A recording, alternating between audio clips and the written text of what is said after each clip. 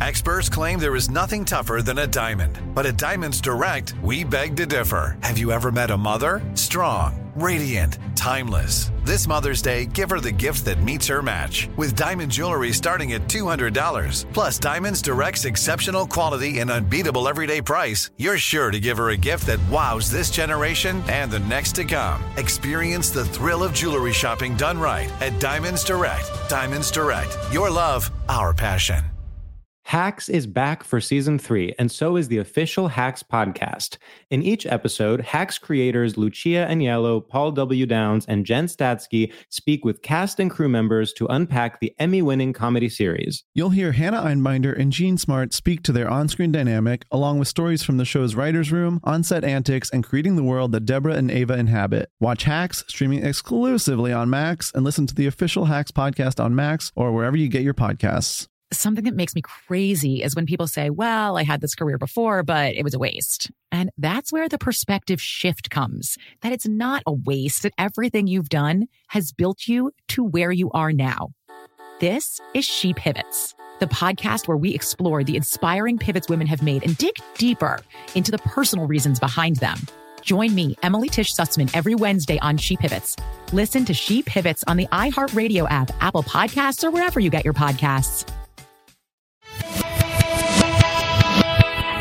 Hi, I'm Vanessa Bayer, and this is my brother, Jonah. We're two siblings who love to talk about our childhood and nostalgia and how it shaped us into the people we are today. Who are definitely not basic, if I do say so myself. Welcome to How Did We Get Weird?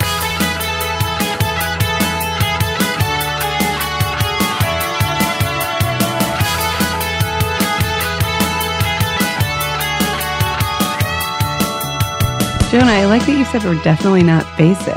Well, I'm kind of running out of adjectives to put in this intro, so I actually went on a website of millennial slang terms.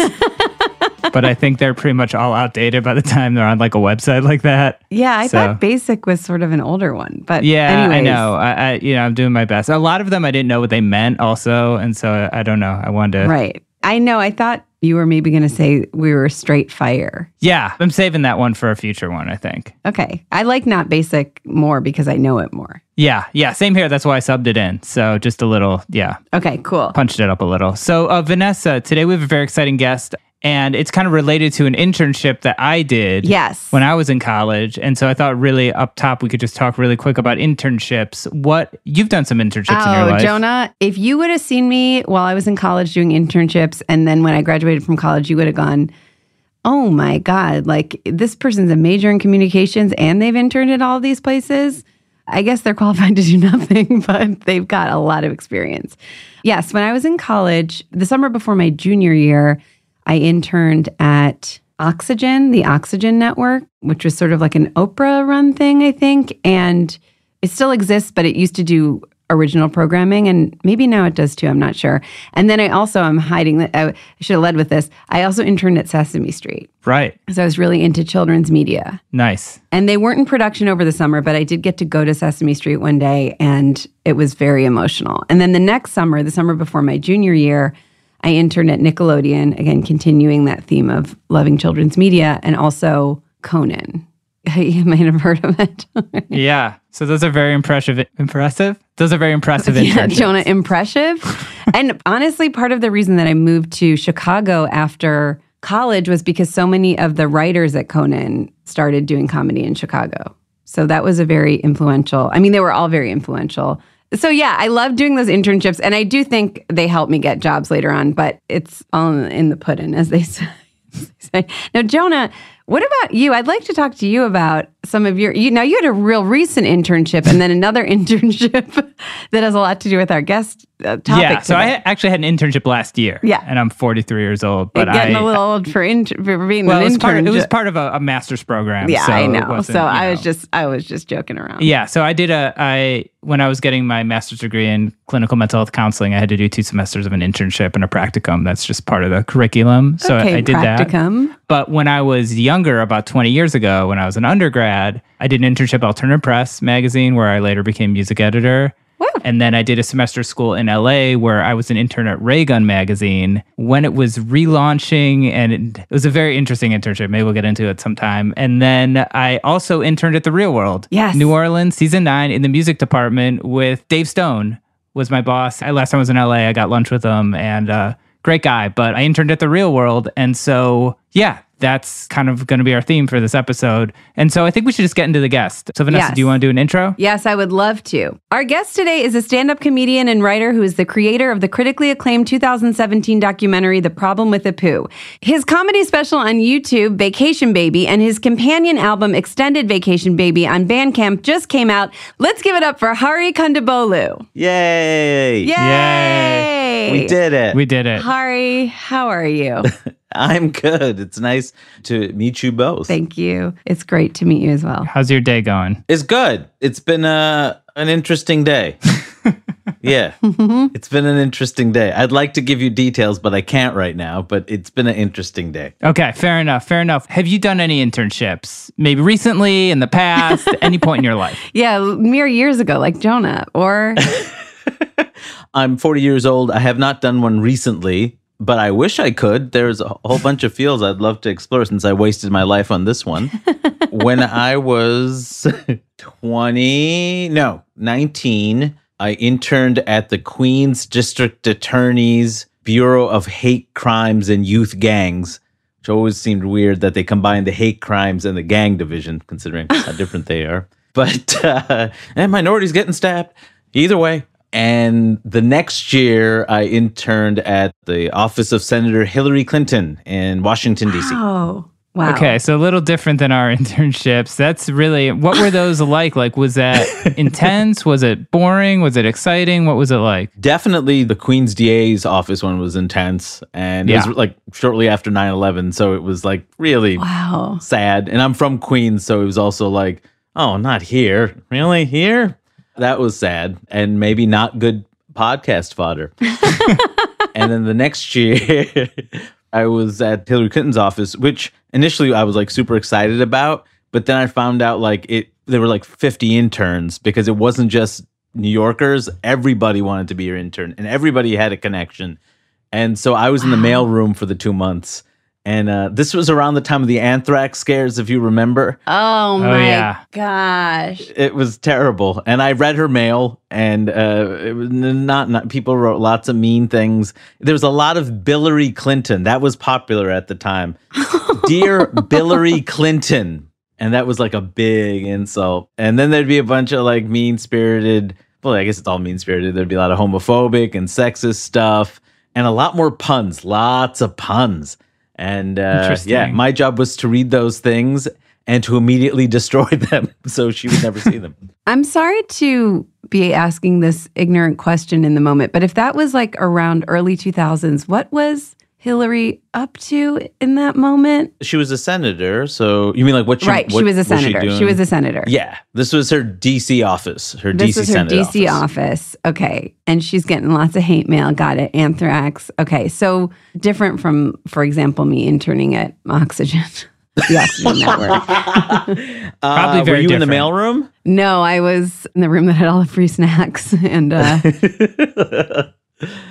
I mean, as an internship, like as a learning experience, it really disappointed. As a story to tell, it's also kind of disappointing. Is really nothing happened. Like we were referred to as Clinterns, which I hated so much. Clinterns. That's also the Billary thing. Like, doesn't seem that fun. I feel like no. Gen Z and millennials are much funnier. Like they can come up with more clever and more hateful things. Yes. Sure. Yes. Yeah. I forgot that she was a senator for a moment and just thought... Yeah, we kind of noticed that because you seem very confused by the timeline. What's she doing then? Because I know then she became... I remember that her like right hand was Huma Abedin. There was all these rumors like, oh, Anthony Weiner wants to date her. He has such a crush on her. And that really turned out differently than everyone expected. Yes. But, yeah, I mean, it was. The softball team was known as Hills Angels. Okay. Well, so you're right. They're really leaning into these puns. Everyone seems to be. Yeah, everybody was in it. Really, the whole experience was disgusting. And none of them are that, again, I know I already said this, but I'm not trying to, whatever, but the person who forgot she was a senator, not trying to judge these people, but none of the names seem that clever. Like, none of them are really, to quote the Gen Z today, none of them are really slapping. Is that what they say now? They say slapping? Did I pick that up? Is that real? I think they say something slaps. What does that mean, something slaps? Like, what does that mean? Like a bass? I think it means it rocks. But when you say something rocks, it's referring to rock and roll. What, slapping? Is it like slapping a guitar? You don't slap a guitar. I'm thinking like Flea or something, or slap a bass. Yeah, it's like a... It's like slap... Well, Jonah, bass is a kind of guitar, no offense. Well, someone who plays both of them, I'm pretty sure not a lot of people play slap guitar, Vanessa. I love it. You love each other, but you hate each other. Well, we're getting in more fights today than normal. Yeah, what's your relationship like with your brother? Do you have a kind of a similar dynamic, or what's, we were talking about before the podcast, me and Vanessa, We're very close, have a core that is similar, but extremely different human beings. Okay. My brother, he was in a rap group called Das Racist maybe a decade ago. Of course. He was the hype man in that group, and he toured the world, and that is not something I would ever do.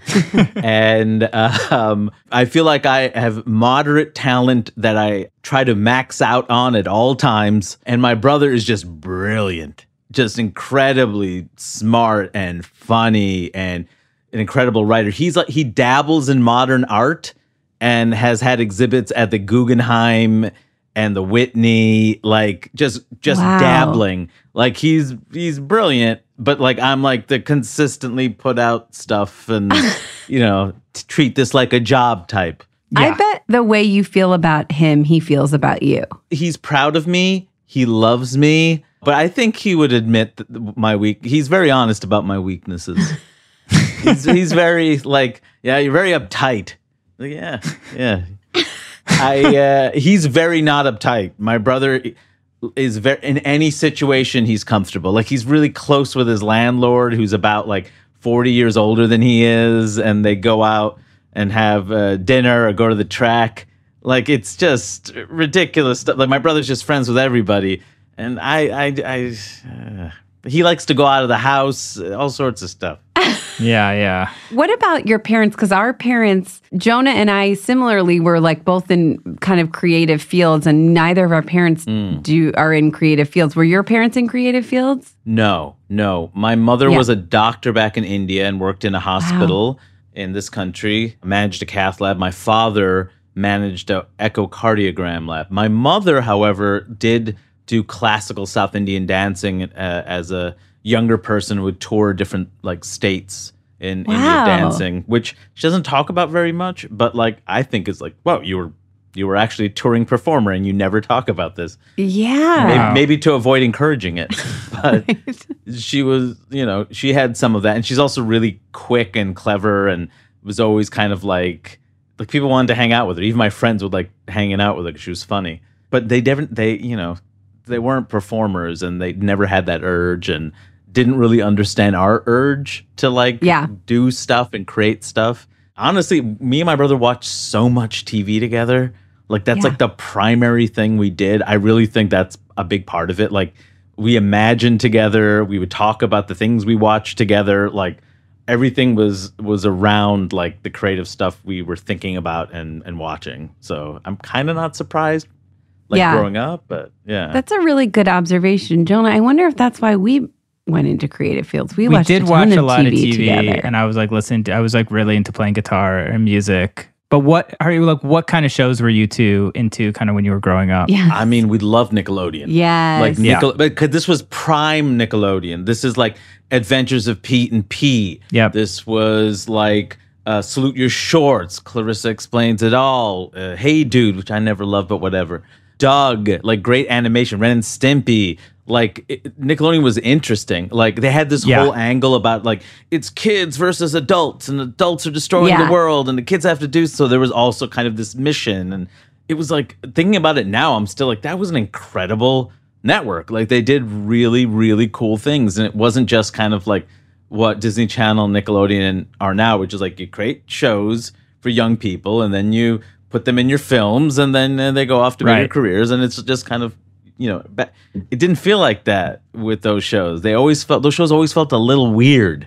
And like Pete and Pete is so weird. Right. It's such a weird show. And what's cool about it is I feel like, especially during that era, like pre-internet sort of, you would just turn it on. If one of those shows was on, you were like so psyched. Yes. Right. The best. Yeah. Especially Salute Your Shorts. My brother and I were obsessed with Salute Your Shorts. And we never went camping, so that was like camping to us. Like that was our camp experience, is episodes of that show. Yeah, that was but also a really weird show. All of those shows were sort of like, I did like Hey Dude, but I wouldn't include Hey Dude in what I'm about to say, is that they were kind of unexpected and they didn't have like a formula. Like they were just really odd choices all around. Clarissa too. It was like those shows like were so kind of alt in a way, right?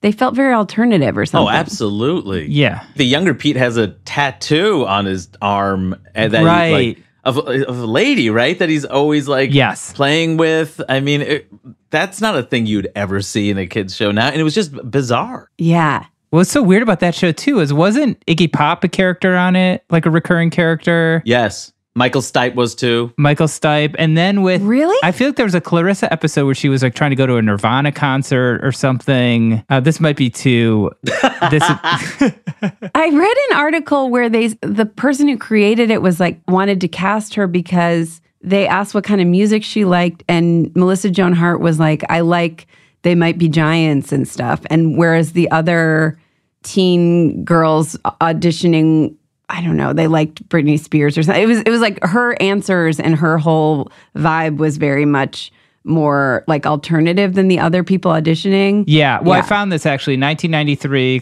Clarissa Explains It All. Sam scores 2 tickets to a Pearl Jam concert. Clarissa wants to attend the concert, but also feels obligated to DJ her grandparents' anniversary party. So that's a tough situation for Clarissa. Yes. But also, what a cool position to be in, to have both of those options. That's such a bizarre plot for a TV show. I know. Right? Her and Sam were best friends, and there was never a romantic thing between them. They were just like best friends of different genders, which I'd never seen before. And Sam always had a cool flannel tied around his waist, That's right? right. Yeah. Yeah. But I don't remember a lot of romance on Salute Your Shorts either. Maybe on Hey Dude a little bit. But the shows definitely weren't really pushing that, which I feel like now every show is kind of like that. Yeah.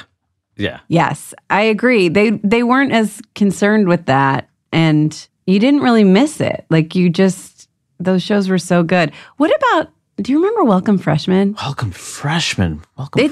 Jonah, you used to watch it so much. It doesn't sound familiar. Okay, what was this was the premise of it. You're going to vaguely remember it, Jonah. At least you might too. Welcome Freshmen, they're all in high school, and they would every so often get spoken to by this person who had come from like a different century. And I'm not doing a good job of explaining it, but we used to watch it all the time. Okay, because I do remember the locker jokes on You Can't Do That on Television. That's what I was thinking when you said it. But this is different. It was on at the same time around when Salute Your Shorts and stuff. I don't think it was as popular as those shows, but... Oh, it definitely wasn't as popular. Yeah. I'm surprised neither of you remembers it. No, not at all. It's almost a premise that it feels like I'm making up. The show took place at I looked Hawthorne. it up. It's legit. It existed. Another very strange premise. The freshman-hating principal imagines himself as a stand-up comedian telling bad jokes that insult freshmen. Mr. Lippman sounds familiar. Yeah, that does sound familiar. I wonder if it was the principal who I'm thinking of, who's the person from the other generation. We'll look into it. I'm sure I'll stay up till like 5 a.m. Did either of you ever get into Ghost Rider? Do you remember Ghost Rider? Yes! I remember it. I think I was a little too old for that, but I think, yes. That was a good one. Me and my brother obsessively watched that every Sunday on PBS. Did you have a notebook that you would write down the clues with? Remember how they'd say, like, get your notebook out and take?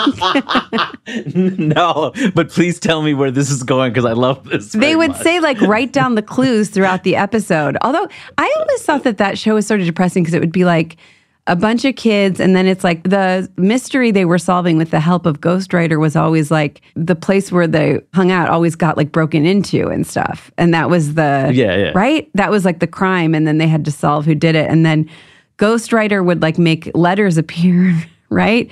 That would give them clues. But you had to have, if you had your notebook out too, it's sort of like you can participate in this if you have a notebook out. But I remember taking a notebook out and kind of being like, what am I supposed to write down?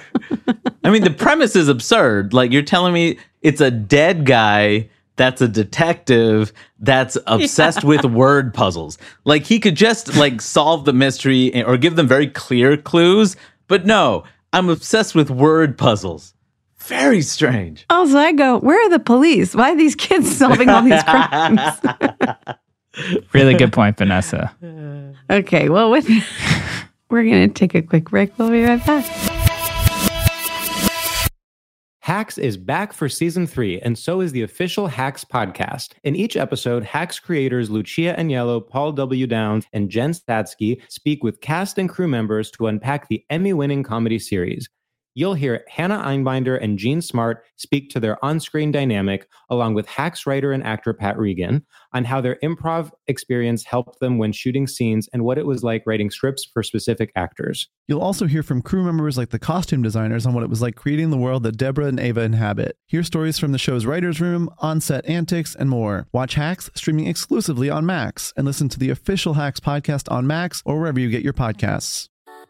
Something that makes me crazy is when people say, well, I had this career before, but it was a waste. And that's where the perspective shift comes, that it's not a waste, that everything you've done has built you to where you are now. This is She Pivots, the podcast where we explore the inspiring pivots women have made and dig deeper into the personal reasons behind them. Join me, Emily Tish Sussman, every Wednesday on She Pivots as I sit down with inspiring women like Misty Copeland, Brooke Shields, Vanessa Hudgens, and so many more.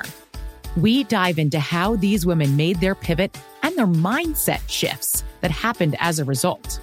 It's a podcast about women, their stories, and how their pivot became their success. Listen to She Pivots on the iHeartRadio app, Apple Podcasts, or wherever you get your podcasts.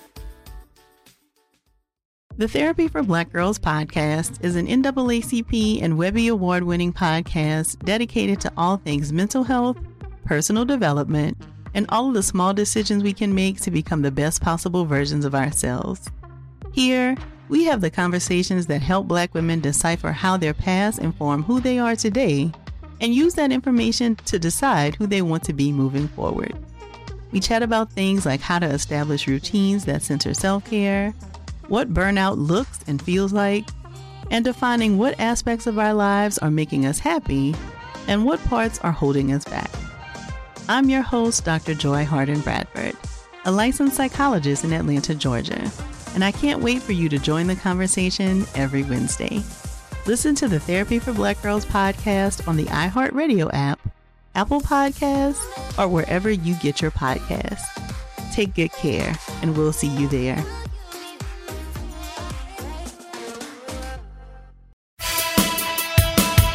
All right, and we're back. So Hari, you gave us so many great suggestions for topics. And the one we decided to talk about, which we haven't talked about yet, is The Real World, which is, obviously widely credited for kind of kicking off reality television for better or worse. And I'm wondering was this a show you watched a lot when it came out? Did you come into it later? What's kind of your personal relationship? I watched it when it came out. Okay. I remember the New York season and the LA season and certain plot lines, but I think the third season was San Francisco, I think. Yes. And that was the season I was obsessed with. It was just... Okay. I mean, and mainly because of Pedro. Yes. Pedro Zamora was such an incredible character, human being. And I remember growing up in New York City in Queens, I really didn't have any gay friends. I didn't know any gay people. I didn't know anybody who was HIV positive. And the fact that I was we were watching this man and hearing his story, it was this is the first person I know that is gay and has HIV. And it's silly. It seems silly, but I was a kid, I was 10 or 11. And I remember how much it affected me that this person is sick and he's a character, but he's not a character. This is a real human being that is sick and is dying. And, there was a lot of other plots in that show, but really to me, that's the one that always like hit hard. Like, wow. Like, even every now and then I'll still like watch some pieces of the old episodes. Yeah. Just to kind of try to remember how it felt when I saw it when I was a kid. Because like there's something about that, like being introduced to humanity or a segment of humanity through media because you had no other exposure that I thought was like incredible. Still think is incredible. Yeah. Also, that's the season with Puck. Oh, well aware. And Jonah, I think, has a story about that. But it's pretty crazy how it almost feels like you'd have to watch a documentary now to get that kind of view, because now reality TV feels so produced. But I remember that too. And you know what I remember also is, do you remember there was like a reunion where Judd absolutely lost it at Puck? Because I did see that. He was like, you never cared about him. It was like after Pedro had died. He was like, I still remember being like so shocked by Judd's reaction, because Judd had been so sort of even keeled throughout the whole show series, like, you know, and so I still remember it, and I was like, oh my God, it was a very intense season. And remember Rachel kind of dating Puck, but she was conservative or something. And then we love Pam, we love Judd. I can't remember who. Oh, was there a woman on that show who was like, or is this a different season, who was like, there's nothing interesting about me, I'm just a white lady? Is that Corey? Maybe. Yes. I think that was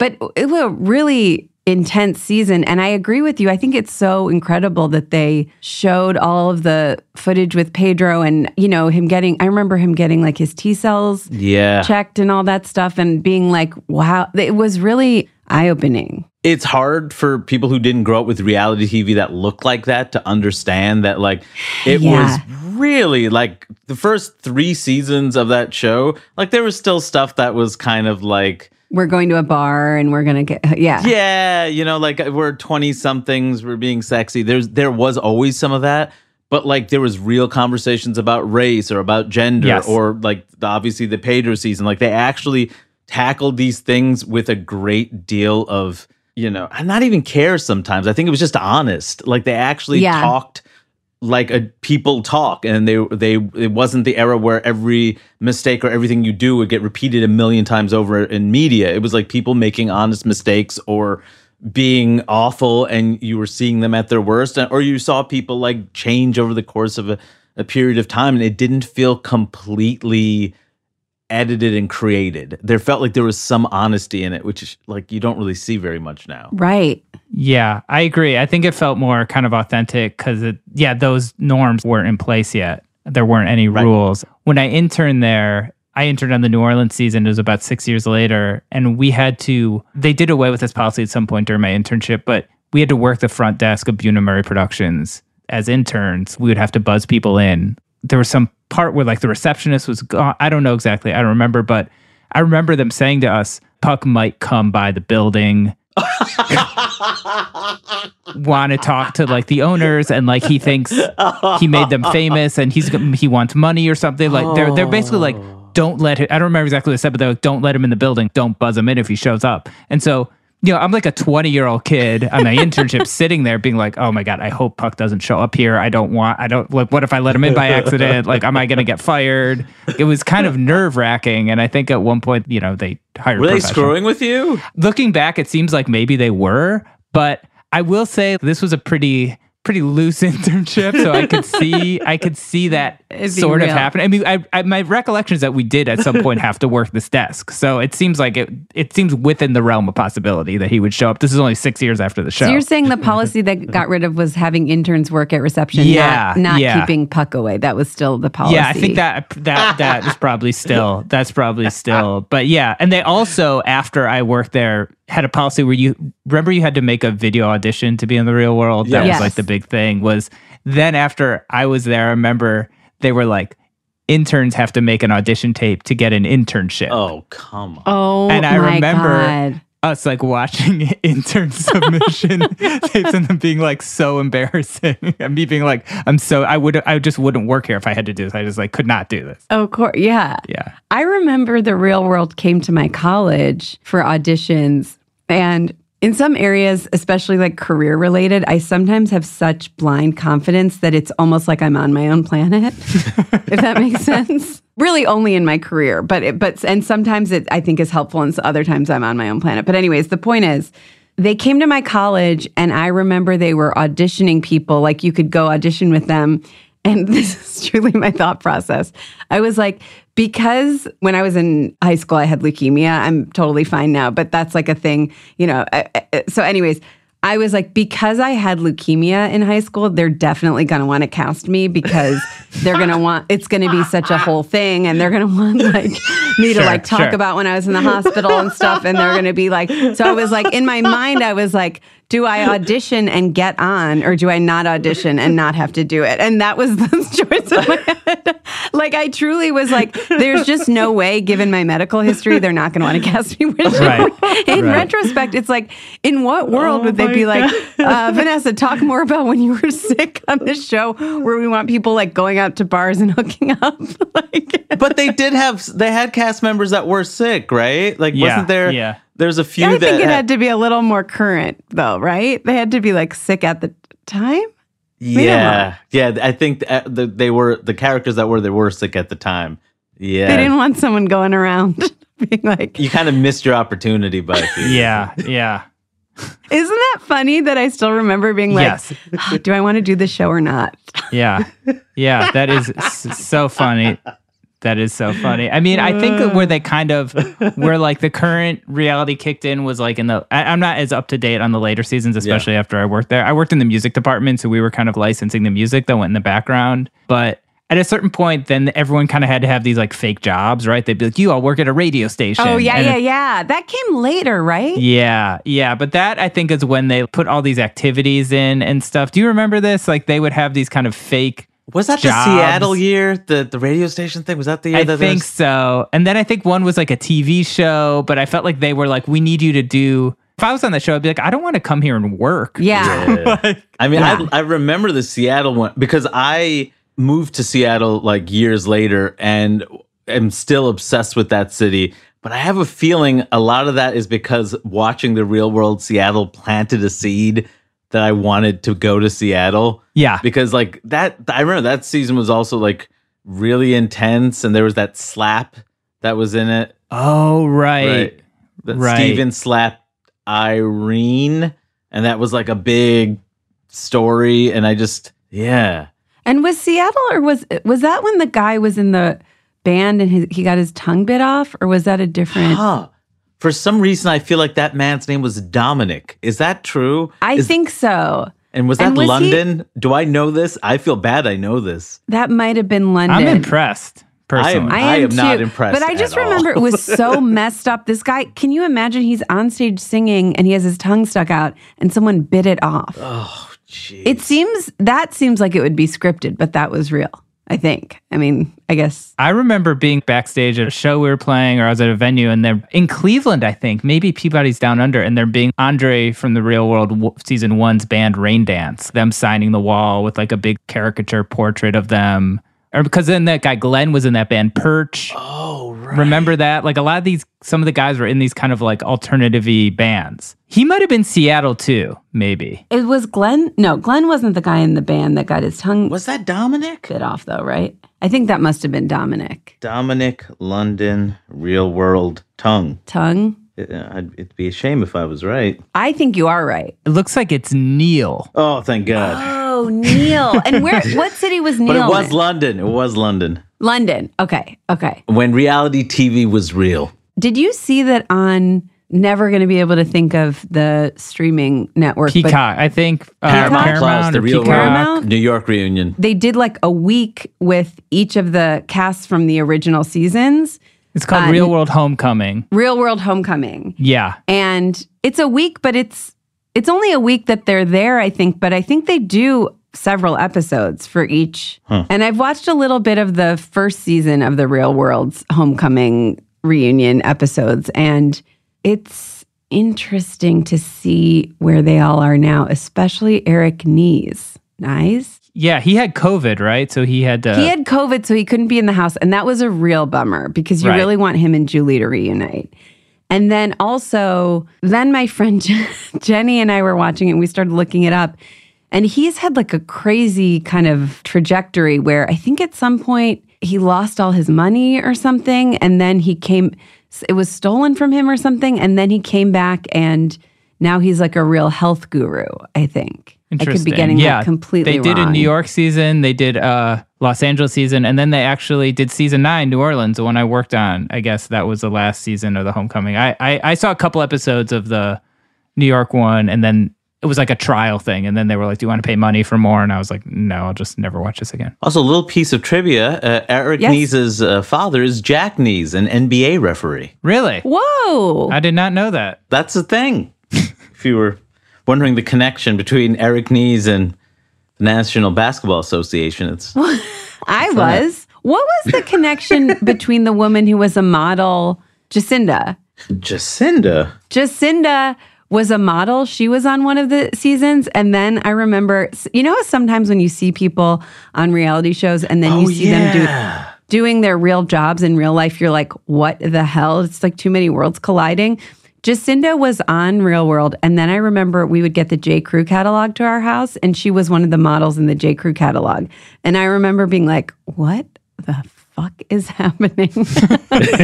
But also being like, this rocks. Like, she's actually a real model. Whereas, like, a lot of times, you know, you don't know what people's real jobs are. Like, I don't know if you guys, either of you watches this, but I watch the show Summer House, and it's on Bravo. There's one person who has, like, a liquor company that you think is legit. I think it really exists. But then a lot of the cast are entrepreneurs or they're quote unquote like publicists or influencers. And it's the type of job that I think you would need to have to be able to go on a reality show for like several weeks or months or whatever. You know, you couldn't have, you know, a job that wouldn't let you go and film or whatever. But my point is just, it was impressive to me that she was a real model and that she was in J. Crew. I was like, and I know so much about her life too.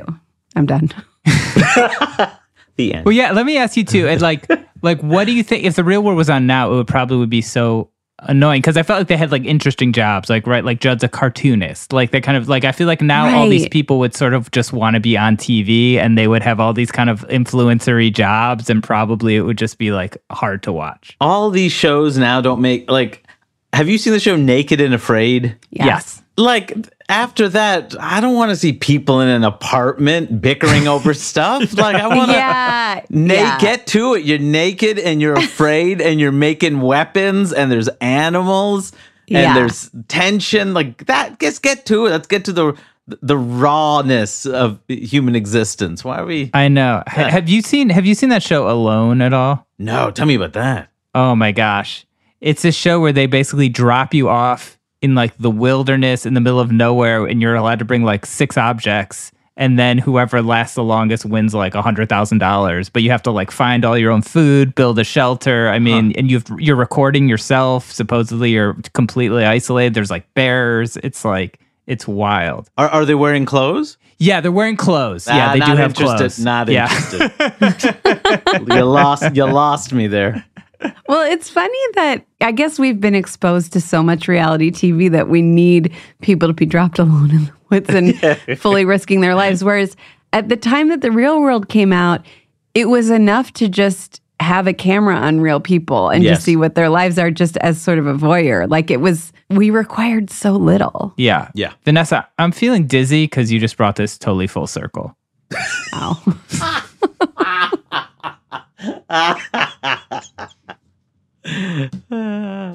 Wow. Let's take a break. I want to end there. I'm getting like professional comedians to laugh. So this is like my dream. I was laughing more at Vanessa's silence. I'll be honest. Oh man. I thought it was at my hilarious joke, but it was actually at how my joke totally bombed. Fair enough. All right, we're going to take a quick break and we'll be back with Hari Kondabolu. Hacks is back for season 3, and so is the official Hacks podcast. In each episode, Hacks creators Lucia Agnello, Paul W. Downs, and Jen Statsky speak with cast and crew members to unpack the Emmy-winning comedy series. You'll hear Hannah Einbinder and Jean Smart speak to their on-screen dynamic, along with Hacks writer and actor Pat Regan, on how their improv experience helped them when shooting scenes and what it was like writing scripts for specific actors. You'll also hear from crew members like the costume designers on what it was like creating the world that Deborah and Ava inhabit. Hear stories from the show's writer's room, on-set antics, and more. Watch Hacks streaming exclusively on Max, and listen to the official Hacks podcast on Max or wherever you get your podcasts.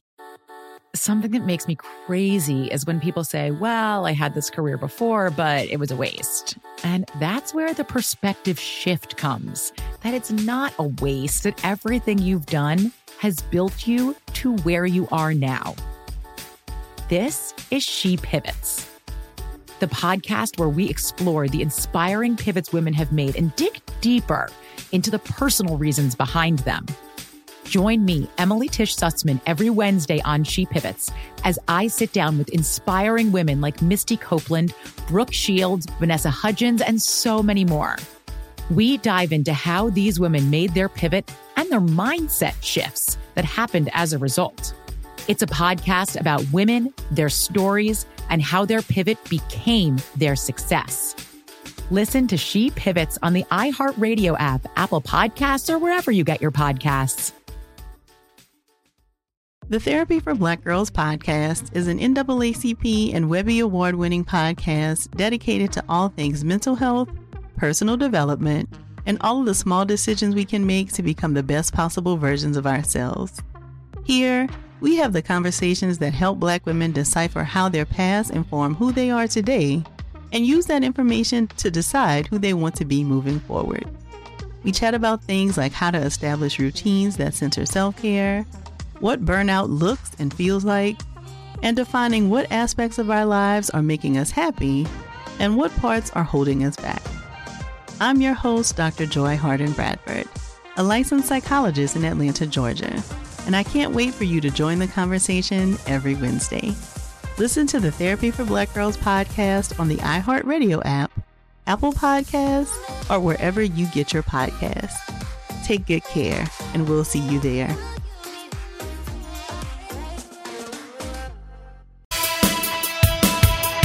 And we're back. So, Hari, now we're going to play a game with you. This game is called Legit Moan or Unnecessary Groan. Legit moan. Unnecessary groan. It was inspired by a now defunct column in our local newspaper growing up, the Cleveland Plain Dealer, called Monday Moaning. And we used to read it. And basically, every Monday, the paper would print these extremely petty complaints that the readers would send in. And when we were kids, we found them to be very funny. And we find them to be even funnier today. So we picked 3 from their archives. These are at least like 10 years old. And we'll read each one, and at the end, we'll decide whether they're a legit moan or an unnecessary groan. Jonah, do you want to read this first one? Yeah. First one is short but sweet really from Cleveland.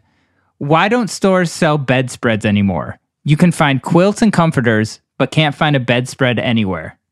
Hari, what do you think? What do you think about this complaint? Wait, what's a bedspread again?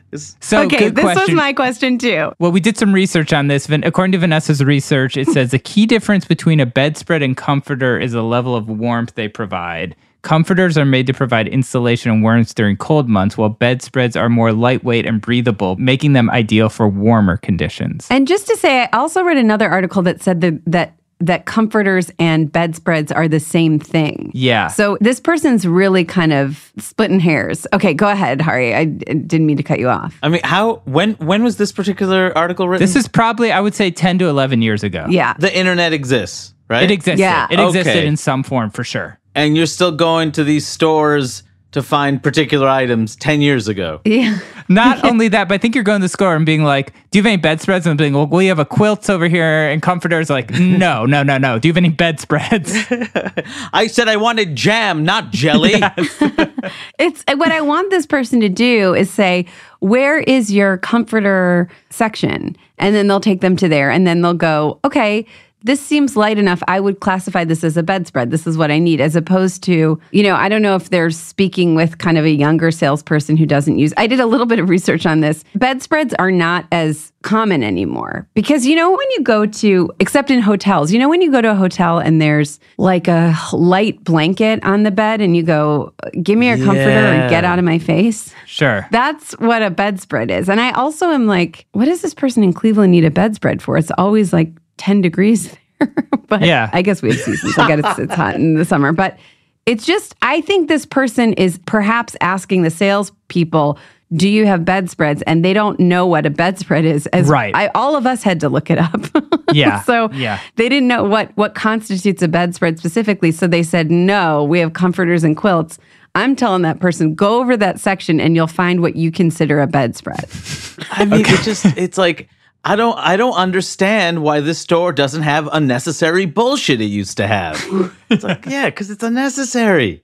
You don't need it. Yeah. But it's exactly what you said, Hart. It's like saying stores only sell jelly, they don't sell jam anymore. And it's like, open your mind and do some research, take yourself over to the section and figure out. I think before you start writing in anonymous letters to the local newspaper, you can, do some of your own research. Yeah. Because it seems like a semantics. Preserves? I didn't say I wanted preserves. Yes. Yeah. I think we're going with unnecessary groan on this one for me. What do you two think? For me too. Agreed. Unnecessary groan. We're in agreement on that. Vanessa, do you want to read the next one? This one is very funny to me. Okay. I have gone to a number of card shops. 90% of the cards are for family, brother, sister, mother, or father. 10% of the display was general. I don't think that is proper. I am so disgusted. I don't think I'm going to send any holiday cards out this year. And that's someone in Olmsted Falls, Ohio. Okay. So just to recap, this person is upset that there aren't enough cards that are just general cards that aren't oriented towards family, and this is quote unquote not proper. Can I say, I just want to sneak in. I just want to follow what this person is saying. All the cards I'm looking at are brother, sister, mother, or father. Only 10% is for general. This person's clearly going to the individual card section, okay, where they have cards for different specific things. I would encourage this person to go to find some kind of a set of cards, okay? You're never going to see a set of cards that's all to brother or all to sister. Do you know what I'm saying? True. Yeah. So if you're picking out individual cards one by one, that's your problem. You got to go to the sets. All right, what are your thoughts? May I suggest perhaps buying index cards or construction paper and making your own cards? Because those are completely blank and you can do whatever you want with them. What they're saying is absurd. I'm just sending out general cards. I like sending out general cards. Whenever I'm in the mood, I just send out cards to people. The truth of the matter is that there are very few people like you. Yeah. There aren't many people who are just randomly sending cards out. Yeah. Or mailing things. I'm picturing this person walking into the CVS around February, Valentine's Day, around Christmas, and just completely being like, why are there so many Christmas cards? Why are there so many It's like, well, these are the cards people normally buy. That's why they have them displayed like that.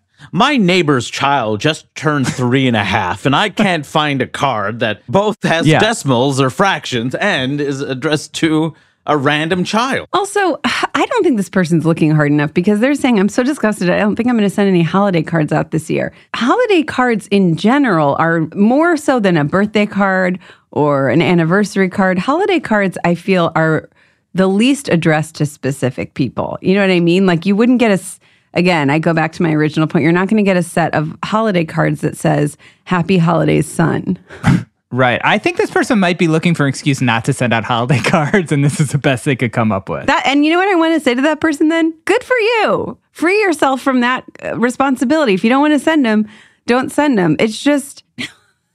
Also, this person saying they're so disgusted they don't think they're going to send any holiday cards out this year. Think about who you're punishing. Right. You know? So self-sabotage in a classic case of that. And your recipients suffer. The card shops don't suffer. I mean, a little bit, but they don't need your business. No offense to this person. So unnecessary groan for this one. I'm just going to guess. What do you two think? I think unnecessary groan unless this person lost every member of their family. At which point I would absolutely go the other way. That's right. That's a very compassionate way of looking at this. That's true. That's true. There might be some history to this that causes this person to be upset by that.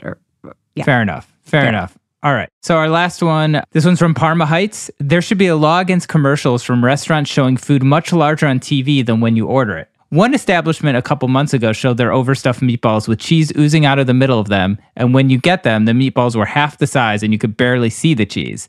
Now, a fast food restaurant is showing their steak in a flatbread sandwich. When you get it, you'll say, "Where's the steak?" So kind of a stand-up bit there a little bit. This one feels like it was written by our dad. It does a little, yeah. I've heard him comment on this type of thing happening before with food. I think this is actually legit. I do think that a lot of times they do make the advertisements look a lot different. I think this person probably, maybe not a career in professional comedy writing, but I do think that there is a big disconnect, and that can be disappointing when you order something based on a picture and it comes out totally different. I don't know, what do you two think? I mean, think about if it has a commercial, it's probably like the Olive Garden, right?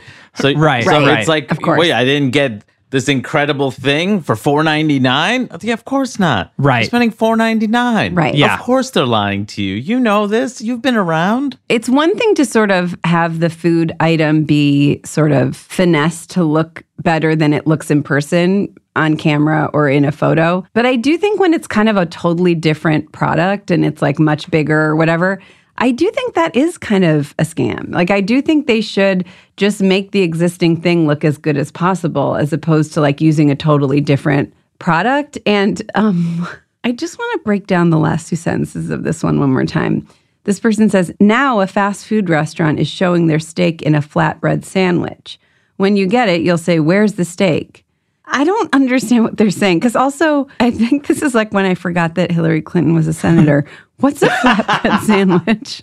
Flatbread sandwich? I think what is that? Is that like a panini term? Type of sandwich? I think like a flat. Like a panini, yeah. I think. Like a crappy pizza, right? That's that's what a flatbread is? Yeah, it is. It is. I don't know what a flatbread sandwich is, but, almost PETA-esque, our producer Olivia is saying. I guess what I'm saying is, now a fast food restaurant is showing their steak in a flatbread sandwich. This isn't really the point, this person, and they're saying it is a flatbread sandwich, but there's less steak in it than they show. Yeah. Like, this person's putting the emphasis on like flatbread sandwich when what they should have said is, now a fast food restaurant is showing their flatbread sandwich being stuffed with steak, and when you get it, you'll say, "Where's the steak?" as opposed to, now a fast food restaurant is showing their steak in a flatbread sandwich. Because I think when you get it, you'll say, "This is a flatbread sandwich." Well, I actually figured out, they're talking about Arby's steak fajita flatbreads, which came out, I think, in 2015.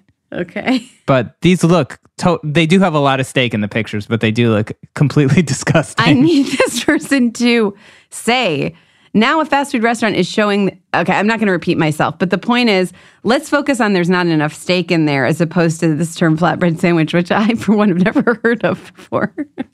Unless this was written by a competing fast food chain, I don't see how it's a legitimate concern. So unnecessary groan on this one. Yeah, for me, I'm going to say that I'm kind of split on this one. I think you got to manage your expectations when getting fast food in general. But I also do think, you do get into false advertising. It also depends who's making it, how busy they are. There's so many variables. I'm going to go legit moan, but barely. Moan. Vanessa? Okay, I'm going to say it's a legit moan, but legit moan. I really wish they would take these last two sentences out of it, because if they would have ended on, when you got them, the meatballs were half the size and you could barely see the cheese, that's I get it. I get what you're saying. When you come into this flatbread stuff and you're talking about, is it a flatbread or not? And when you get it, you'll say, "Where's the steak?" I can't tell if this person's trying to be funny. But again, I really wish I could go back in time and tell these Monday moaning contributors, show it to someone. Show the draft, show it to one person before you send it into Monday moaning and get their take and see if you can clarify your point a little bit more. Hari, where do you fall on this? I'm going to say groan, but really on the edge, because I do sympathize with the idea of like, I want to spend my money on something and I've been waiting and I'm excited and it's disappointed me. It didn't go the way. It was like when I saw the Ghosts of Inisherin. I really wanted a certain kind of experience, and the next thing I know, there's body parts flying off. I mean, it's not what I thought from the trailer, so I can understand the idea if they made it feel like a certain kind of thing and it was something else completely. But still, It's an Arby's sandwich. If you know it's from Arby's. Yes. You've been to Arby's before. Do you think there was a radical change in Arby's since the last time you went? Yeah, if you're going to a place where you can get 5 roast beef sandwiches for $5, and we got to manage our expectations there. Yeah, totally. I think it's a mix of, yes, these places are sometimes sort of scamming you with their misrepresentations of things, but at the same time also, be a person of the world who knows that, if something looks too gourmet or too good to be true, it probably is. And I say that as a person who is an optimist, by the way. I think one doesn't cancel out the other. Meaning, I think I can have that attitude. I think I can be, with it and smart and know what's going and aware of the world and yet still be an optimist. Do you feel like you know what a flatbread is now? I don't 100%. Okay. But I'm going to look up some pics after this. I got a lot of stuff to do and a lot of stuff to look up. And speaking of looking stuff up, Hari, this was so much fun. Where can people look you up? Okay. Well, my name is Hari Kondabolu, so I think Google would be a good place to start. Yes. And then they will tell you how to type my name properly. Did you mean? And you did. And then from there, you can find a variety of websites or Instagram, or I guess I'm trying to do TikTok, even though I feel very old and TikTok is not where I should be. Oh, I don't know. I wouldn't even try. And then your special, everyone can see your special Vacation Baby on YouTube and the companion album Extended Vacation Baby on Bandcamp. It's out now. Yes. It is out. Just came out April 18th. So this is some fresh content, as they say. Do you guys say that? This content just dropped. But anyways, that was really fun, you guys. Thank you so much to Hari for joining us and everyone for listening. If you enjoyed that, please subscribe to the podcast and keep an eye out for next week's episode of How Did We Get Weird, where we will discuss more stories from our childhood and cultural touchstones like the real world. Yeah. Thank you so much, Thank you Hari. so much. That was fun. Thanks for having me.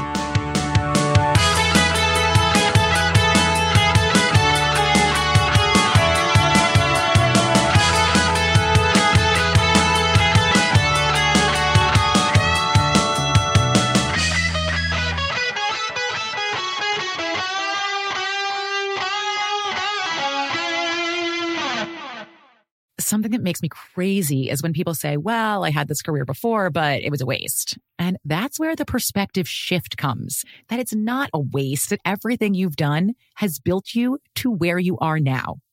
This is She Pivots, the podcast where we explore the inspiring pivots women have made and dig deeper into the personal reasons behind them. Join me, Emily Tish Sussman, every Wednesday on She Pivots. Listen to She Pivots on the iHeartRadio app, Apple Podcasts, or wherever you get your podcasts. The Therapy for Black Girls podcast is your space to explore mental health, personal development, and all of the small decisions we can make to become the best possible versions of ourselves. I'm your host, Dr. Joy Harden Bradford, a licensed psychologist in Atlanta, Georgia, and I can't wait for you to join the conversation every Wednesday. Listen to the Therapy for Black Girls podcast on the iHeartRadio app, Apple Podcasts, or wherever you get your podcasts. Take good care, and we'll see you there. Bring a little optimism into your life with The Bright Side, a new kind of daily podcast from Hello Sunshine, hosted by me, Danielle Robay. And me, Simone Boyce. Every weekday, we're bringing you conversations about culture, the latest trends, inspiration, and so much more. I am so excited about this podcast, The Bright Side. You guys are giving people a chance to shine a light on their lives, shine a light on a little advice that they want to share. Listen to The Bright Side on America's #1 podcast network, iHeart. Open your free iHeart app and search The Bright Side.